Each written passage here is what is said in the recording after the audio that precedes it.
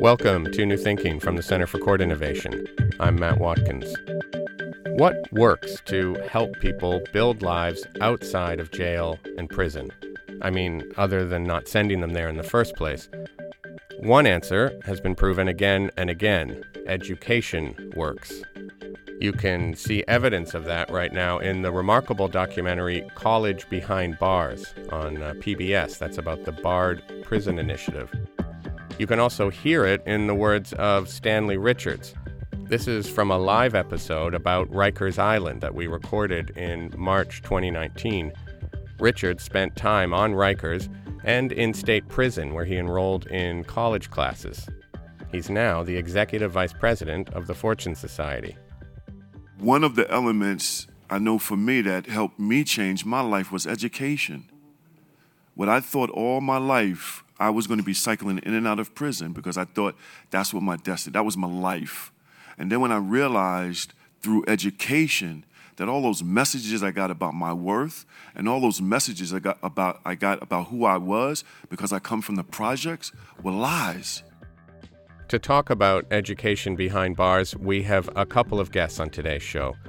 The first I'll introduce you to is Jarrell Daniels. Beginning at age 18, he spent 6 years incarcerated. And here he is in a clip from a TED Talk explaining a transformative experience he had near the end of his sentence. Imagine with me for a second a future where no one can become a prosecutor, a judge, a cop, or even a parole officer without first sitting in a classroom to learn from and connect with the very people whose lives will be in their hands. That future Jarrell is describing actually happened. It was an experiment in learning behind bars that set him on his current path as a sophomore at Columbia. More than just a college seminar in prison, the class brought together prosecutors from the Manhattan District Attorney's Office and a group of incarcerated men. The goal was to study the criminal justice system together, and along with readings and discussion, produce a set of policy proposals to present to the DA and other officials. The class, called Inside Criminal Justice, is now in its 4th semester and has expanded to other facilities and to other district attorneys' offices. The class was the brainchild of Lucy Lang, at the time an assistant district attorney in Manhattan, and now the executive director of the Institute for Innovation in Prosecution at John Jay College. Jarrell was in the first class Lucy helped teach, and I recently sat down with both of them to talk about the experience. I started by asking Jarrell to describe how the class was greeted inside the prison. During the orientation, it was tense. A lot of the men, they were like, basically like, how dare you come in here and try to, ask us about, criminal justice reform, and you put us in here, and, those kind of comments. And, Lucy sat there poised, and she was like, I understand, your challenges, but this is our opportunity to make a difference. This is our opportunity to work across whatever kind of differences we may have towards a solution towards some of the challenges that you faced in your community and some of the challenges within our own agency. And, I was sold from them even stepping foot inside the prison. The simple fact that a prosecutor wanted to come inside of a facility to see what some of the conditions was like was enough for me to say, whatever they're going to do, I want to be a part of it moving forward. So I would say, like, the first day of the classroom was, and I assumed there would be mostly white, Caucasian people in the room, whether male or female.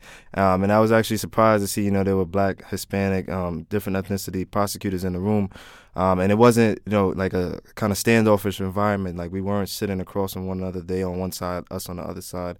And that was helpful for me to, to see that, they weren't scared of us. They weren't there to, just talk to us or talk at us, but it was more of a conversation, and we were included in that conversation. And you signed up for this class, right? This was a voluntary experience. Yeah. What do you think led you to signing up for it in the first place? That's a good question. So I always, my simplest answer is that, I saw power, and then I saw powerful in 2 names. The first name was Columbia University.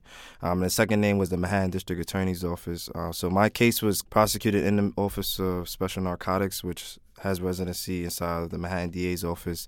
So I saw this as an opportunity for me to kind of redeem myself to society and kind of prove to the district attorneys in the room and also who represented the Manhattan DA's office that I wasn't this person whose life was discarded as if it was meaningless and had no potential, but more of a person who can be in the room with people, not just holding my experiences, but also offering solutions to some of the challenges so that we can work together to fix our communities. Because at the end of the day, even though I am somebody who's formerly incarcerated, I don't want to live in a community with gun and gang violence in it, and I wouldn't want anybody else to as well. And then, Lucy, what led to the idea for this class? And it's kind of a unique model where you're not just teaching a college class in a correctional facility, but you're also bringing together prosecutors and people who are incarcerated in one room. I had been a prosecutor for more than a decade when I started to realize how detached I had become from the consequences of my decision-making.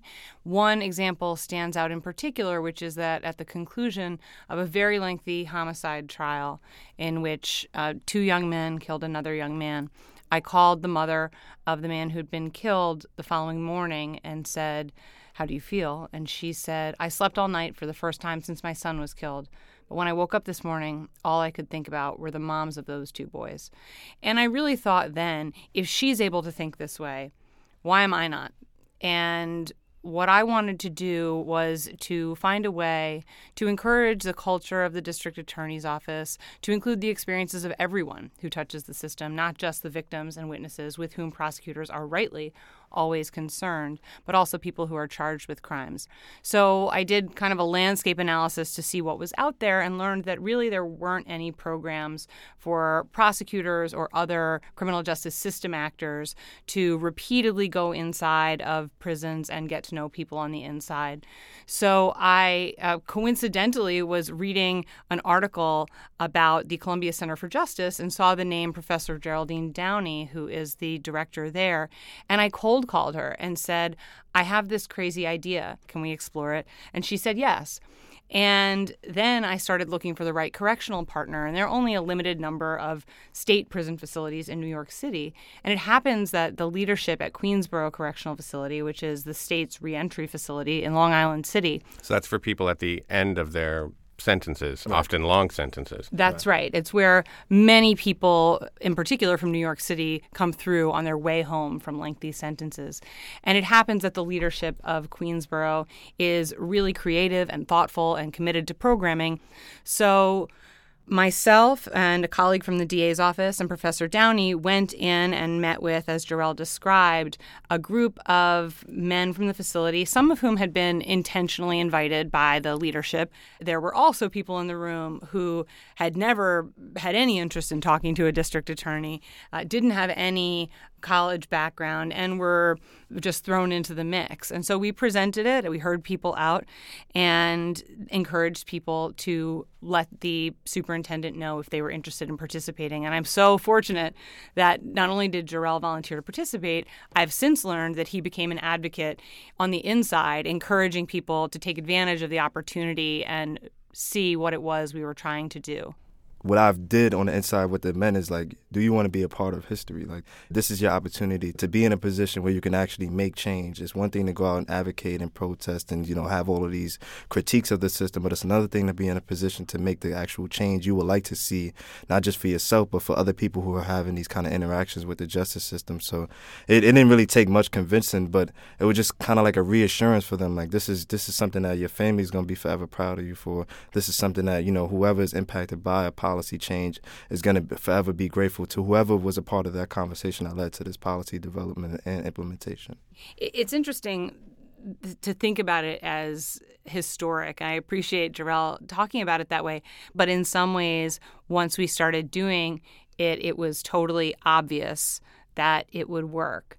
And it's been interesting to see the reception at other district attorneys' offices as we have both been traveling around and advocating for this new model of legal education for prosecutors in partnership with local universities. There is a real hunger for this kind of community engagement amongst prosecutors. And invariably people say, why don't you include defense attorneys? Why don't you include judges? Why don't you include parole boards? And of course, all of these are criminal justice system actors who might benefit from the kind of community building that we're seeking to do through the very basic liberal arts college education model. Well, so a question for either one of you, I guess. What made it so obvious that it was going to work? We often in American society rely on trainings and seminars and forums to educate people on how to best be prepared for a job. If we think about the military, we think about the training, the extensive training that they go through, and they're still not prepared for war. Nothing prepares you until you're actually in combat. But relating this to the Inside Criminal Justice Program, we're asking district attorneys to go through some odd years of law school, for them who've already had, undergraduate degrees before going into law school. We're saying that you're now qualified because a degree made you qualified to make these decisions around human lives, but they're really not really prepared as best as we would hope for them to be to have that kind of power over somebody's life.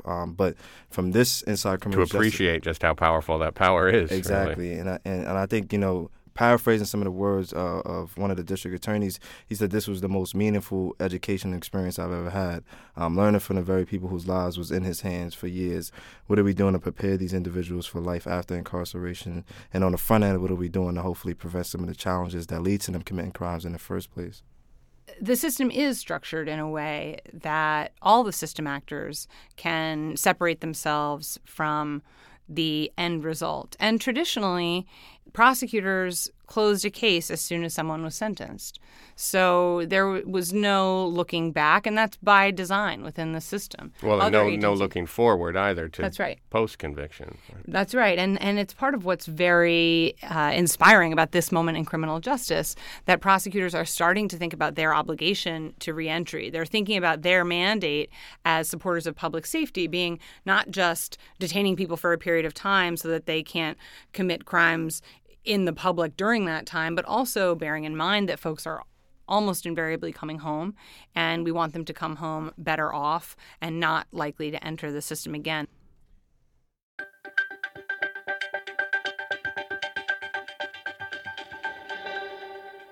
And so, Jarrell, what is it like doing a college course behind bars? So I was in a medium security prison, so there's no cells. There's just what they call dormitory units. This is at Queensboro at the reentry facility. Yes, it's Queensboro, and also the one I was in prior to Queensboro. And they're all dormitory settings, so it's no locking in a cell, privacy, quiet time, lights going off. There's a count at different points throughout the day where you have to go back to your bed area. The bed area is where you would try to do some studying, but again, there's no privacy. There's people walking back and forth past your bed. There's people talking who might be a few beds down from you. You can hear them talking. They may be up late at night talking or having conversations, laughing and joking, and nothing you can really do but try to, block out the noise and kind of focus in on the study. I've seen people go inside of the bathroom and take their books inside of the stall and study inside of the stall where, to seclude themselves. I've seen people go in the shower area, close the door, and try to seclude themselves. I've seen people even go as far as the slop sink area, which is a janitor's closet, and close themselves in there just to study with a lamp that you can plug into the wall. I think that, you should never have to go to that extreme to try to, focus on putting yourself in a better position for your own release. But I think that it's a necessary step that people are willing to take because they know that, if I don't plan for my release right now, I know that the system is not set up to plan for my release. And I know that if I depend on that $40 in the Metro card and the push for parole to maintain employment, that it's not going to be enough because they don't really actually set me up to lead a healthy and productive life with all of the restrictions that come with post-release supervision. Notwithstanding the abysmal study conditions, almost categorically the incarcerated students were better prepared for class than the prosecutor students. Right. That comes up too in this College Behind Bars documentary. Mm-hmm. Same thing, that the incarcerated students were actually better prepared than the students at Bard College. Professors were saying, I can't use the multimedia stuff and tricks I can use in the college because I'm in a prison facility, but I don't need them because these students are just so engaged and so prepared. Yeah. And I think the reading materials is it's interesting.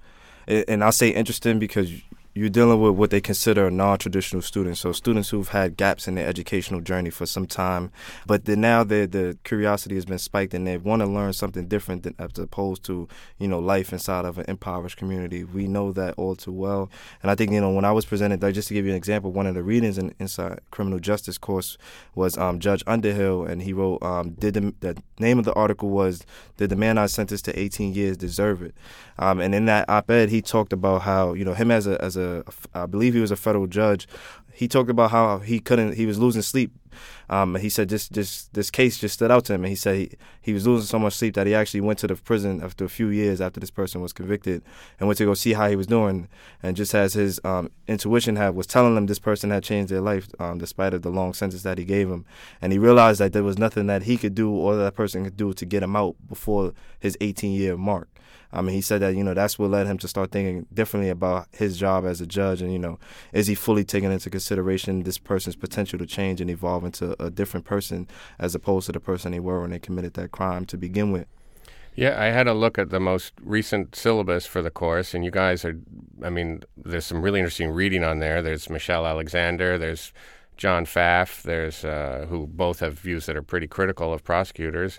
There's Viktor Frankl and his experience in a concentration camp. You're dealing with some pretty heavy themes: restorative justice, trauma, the roots of mass incarceration. How does it work presenting these readings and these themes to what could be in some ways a kind of divided audience of prosecutors and people who are currently incarcerated? How do we present these ideas?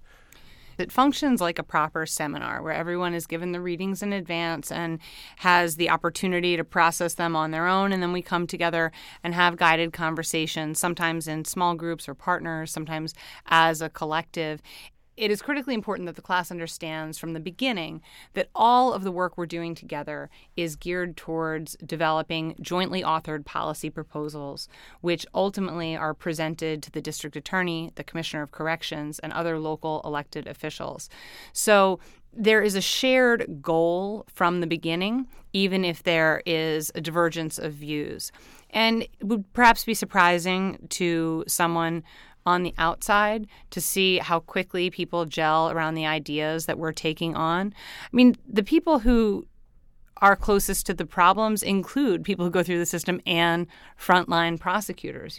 So it's not as though we're throwing into a room together people who don't have anything in common. They just come at it from very different perspectives. And what reading together in a seminar format allows to happen is for the personal and emotional to be kind of channeled through a text in furtherance of a shared goal. And so the conversations will often start with, I agree with what John Pfaff says in Chapter 6, because here's my experience. But then very quickly, it turns into a conversation about what people know based on their own experience. And I think that it's important to note that the class is very much a college class. There have been no concessions made to the fact that some people have different educational backgrounds in the room. It's a very rigorous course because the inside students have the opportunity to receive college credits for their participation, and the prosecutor students receive continuing legal education credits towards their maintenance of their bar membership. When we talk about these different perspectives, since you have this focus on producing policy proposals at the end, what if some of those proposals look like? Can we see their evidence of something that neither side, if I can put it that way, could have come up with on their own? Well, Jarrell can give a shining example of one that is very relevant right at this moment. Yeah, so the group that I broke up into featured 2 assistant district attorneys and one other incarcerated men. So it was 4 of us in the group. And one of the proposals that we came up with was to actually implement a computer lab with internet access, not exactly internet, but intranet, the restricted form of internet service for the incarcerated residents at Queensborough Correctional Facility. And that policy was passed, and they actually like put about 20 computers in Queensboro that had the internet service. And the purpose of this proposal was set so that incarcerated men would have the opportunity to apply for vital documentation like a birth certificate, a social security card, and also reentry programs and services before they're released from the prison. And the problem is that, most of the time people are bounced around throughout the incarceration from facility to facility, and their property gets lost. And sometimes it's that fault of the administration. So if Queensboro is going to serve as a reentry facility, they should be the place where you apply for this.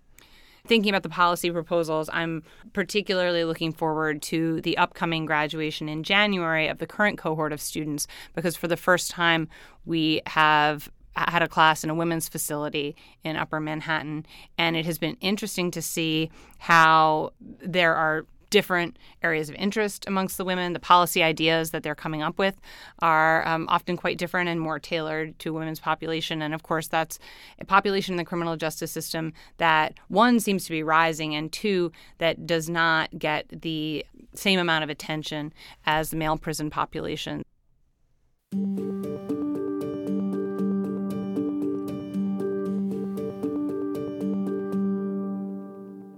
Jarrell, you mentioned you have this great TED Talk where you talk about your experience in this Inside Criminal Justice program, and everybody should watch that. I'll link to it on the episode page for this. But in that TED Talk, you say there was a moment in one of the seminars where some of the incarcerated students complained they felt that the prosecutors maybe were tiptoeing too much around the issue of race. What was unique about the Queensboro course was that, we had real deep and meaningful conversations. And of course, you can't, as the student highlighted and paraphrasing him, you can't read things like Michelle Alexander's book or John Favre's book, Locked In, without, getting to the core of this problem, which is race and its social construction in America, and how we reinforce it in different institutions. It doesn't just happen in the criminal justice system. It happens in the education system and other systems that, have these kind of racial disparities in them as well. But I think that, what was important about what he said was that it was a moment for us to dive deeper as a team. When he raised those points about us, tiptoeing around these issues, that it was a call to action for us, not just for the prosecutors, but us as incarcerated men. It was meaningful because at that point we actually began to have those more challenging conversations, and people voiced their real sincere and deepest honest opinions about the system. And one of the things that was as Lucy mentioned, was that there was a disconnect in the level of education between incarcerated men and the district attorneys. The district attorneys weren't as informed on those people's experiences, what led to them committing those kind of acts. And us, as people starting to get our, for lack of better words, getting our feet wet in criminal justice reform, there were things that we just didn't know about what it takes to make policy and institutional and actual cultural change inside of agencies like this. So I did talk a lot, as I'm doing now, but I did sit back and take a lot of notes too. And Lucy can probably attest to this, that I actually came to class with all of my notebooks one day from, things that I've acquired over the years and different thoughts that I had in mind. But it was a phenomenal class. The meaningful part of it was us having those real, raw conversations and getting completely off track and, talking about, and even if we were venting, we just needed that space to vent, and it was good for the prosecutors to hear, and it was good for us to get it off our chest. Yeah, you told me you liked the class so much that you actually kept attending it after your release. Yeah. What was that like? I mean, I was so committed. I was so from orientation. Like, I just knew that this was something that was going to be bigger than me. And once we were actually in the class and they said we would be developing policy recommendations, then I knew this was my chance to prove to society, prove to my community, to my family that I can be more than what I am currently as an incarcerated man. I haven't completed much. I didn't get to complete high school on the outside. I had to go to Rikers Island and complete my general education diploma. I wasn't able to. You went to Rikers when you were 17 or 18? 18. Yeah. So a lot of what I was given opportunities to do something right, I just wasn't able to complete them. And I said, if I have the chance and opportunity to complete anything, I would want to complete this. And I want my mom to be there on a completion day, which was our graduation ceremony that she was able to make.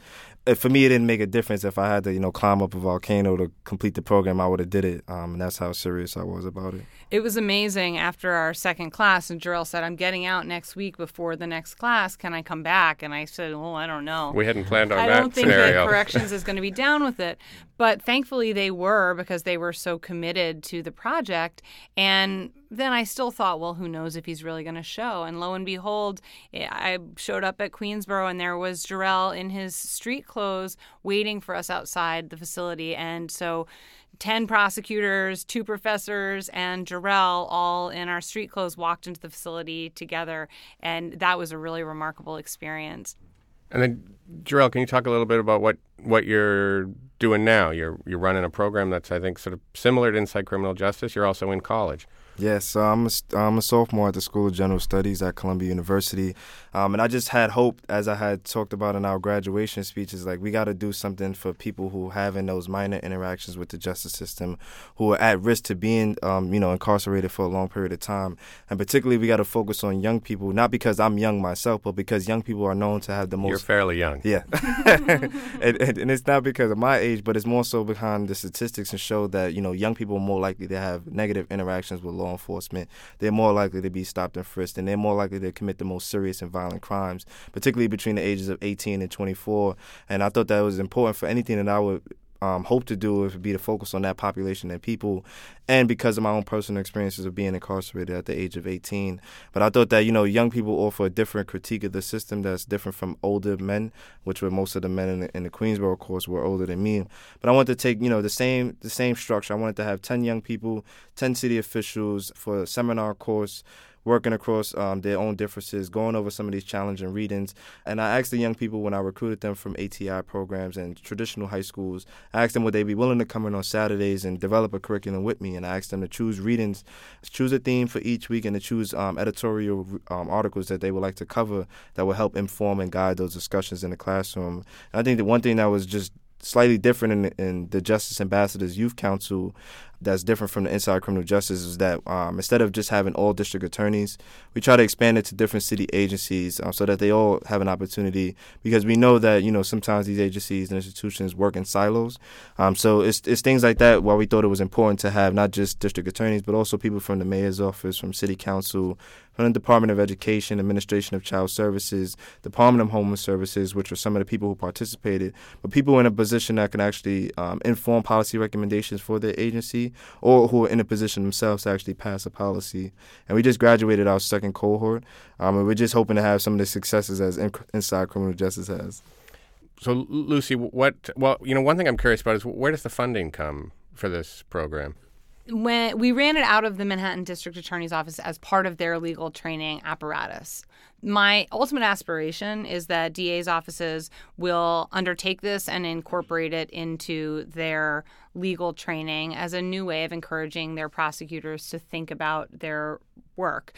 I think that the ideal way to do that is to form a partnership with a local university or community college.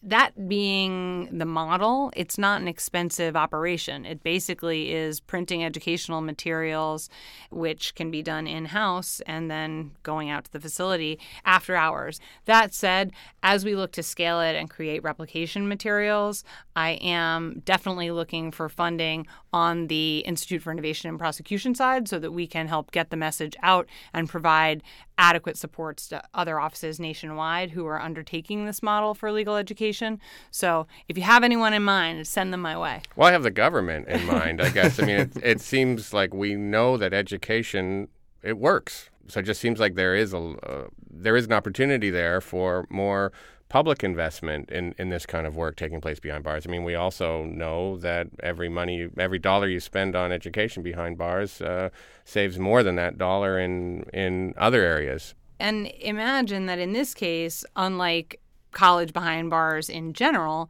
you have the added dividends of an improved relationship between traditionally adversarial parties. And I think, just to, really hone in on a point of higher education and its significance towards, rehabilitation, and the only thing I really see that will rehabilitate somebody in prison. But I think, higher education and we really just got to drive home the fact that this is giving people hope This is giving people desires and aspirations in life that they otherwise might not have had. It's giving me something that's worth me living for. And I think that, education for me is like, it's more than me just, giving a TED Talk. It's more than me having an opportunity to work and do things that I've been privileged to be a part of in New York City. It's more than the work. It's actually giving me something that I can have and that nobody else can take away from me. And employment opportunities people can take away from me. You can't take away what I've learned and what I've acquired over time and that I've worked hard to achieve. And I think that, from my conditions that I grew up in my neighborhood, there wasn't anything that was worthwhile. It was a cloud of hopelessness and despair over my community. And education has been that thing that's been my shining light in my corner. And even though I don't possess a degree at the time, as a student, that's what drives me to finish out my higher education, because I know that this is something that, I've worked hard for, and it's something that I know can't be taken away from me. And I know that I've grew up and things have been taken away, and I felt like I've been cast out of society long before I was even sent to prison. I just didn't feel like I had opportunities or resources to be more than an underprivileged, under-resourced, a minority person in America. So I think, obtaining that college degree for me is the only way that I see myself sustaining a healthy and successful adult life. That was my conversation with Jarrell Daniels and Lucy Lang. Lucy is the executive director at the Institute for Innovation in Prosecution. Jarrell is a sophomore at Columbia University's School of General Studies and the program manager of the Justice Ambassadors Youth Council at Columbia University's Center for Justice. For more information about what you heard in today's episode, click the link in your show notes or visit courtinnovation.org/newthinking. For their help with this episode, my thanks to Shanike Salmon and Julius Lang. Today's show was edited and produced by me, with technical support from the unswervable Bill Harkins. Samiha Mia is our director of design. Emma Dayton is our vice president of outreach. Our theme music is by Michael Aaron at quivernyc.com, and our show's founder is Rob Wolf. This has been New Thinking from the Center for Court Innovation. I'm Matt Watkins. Thanks for listening.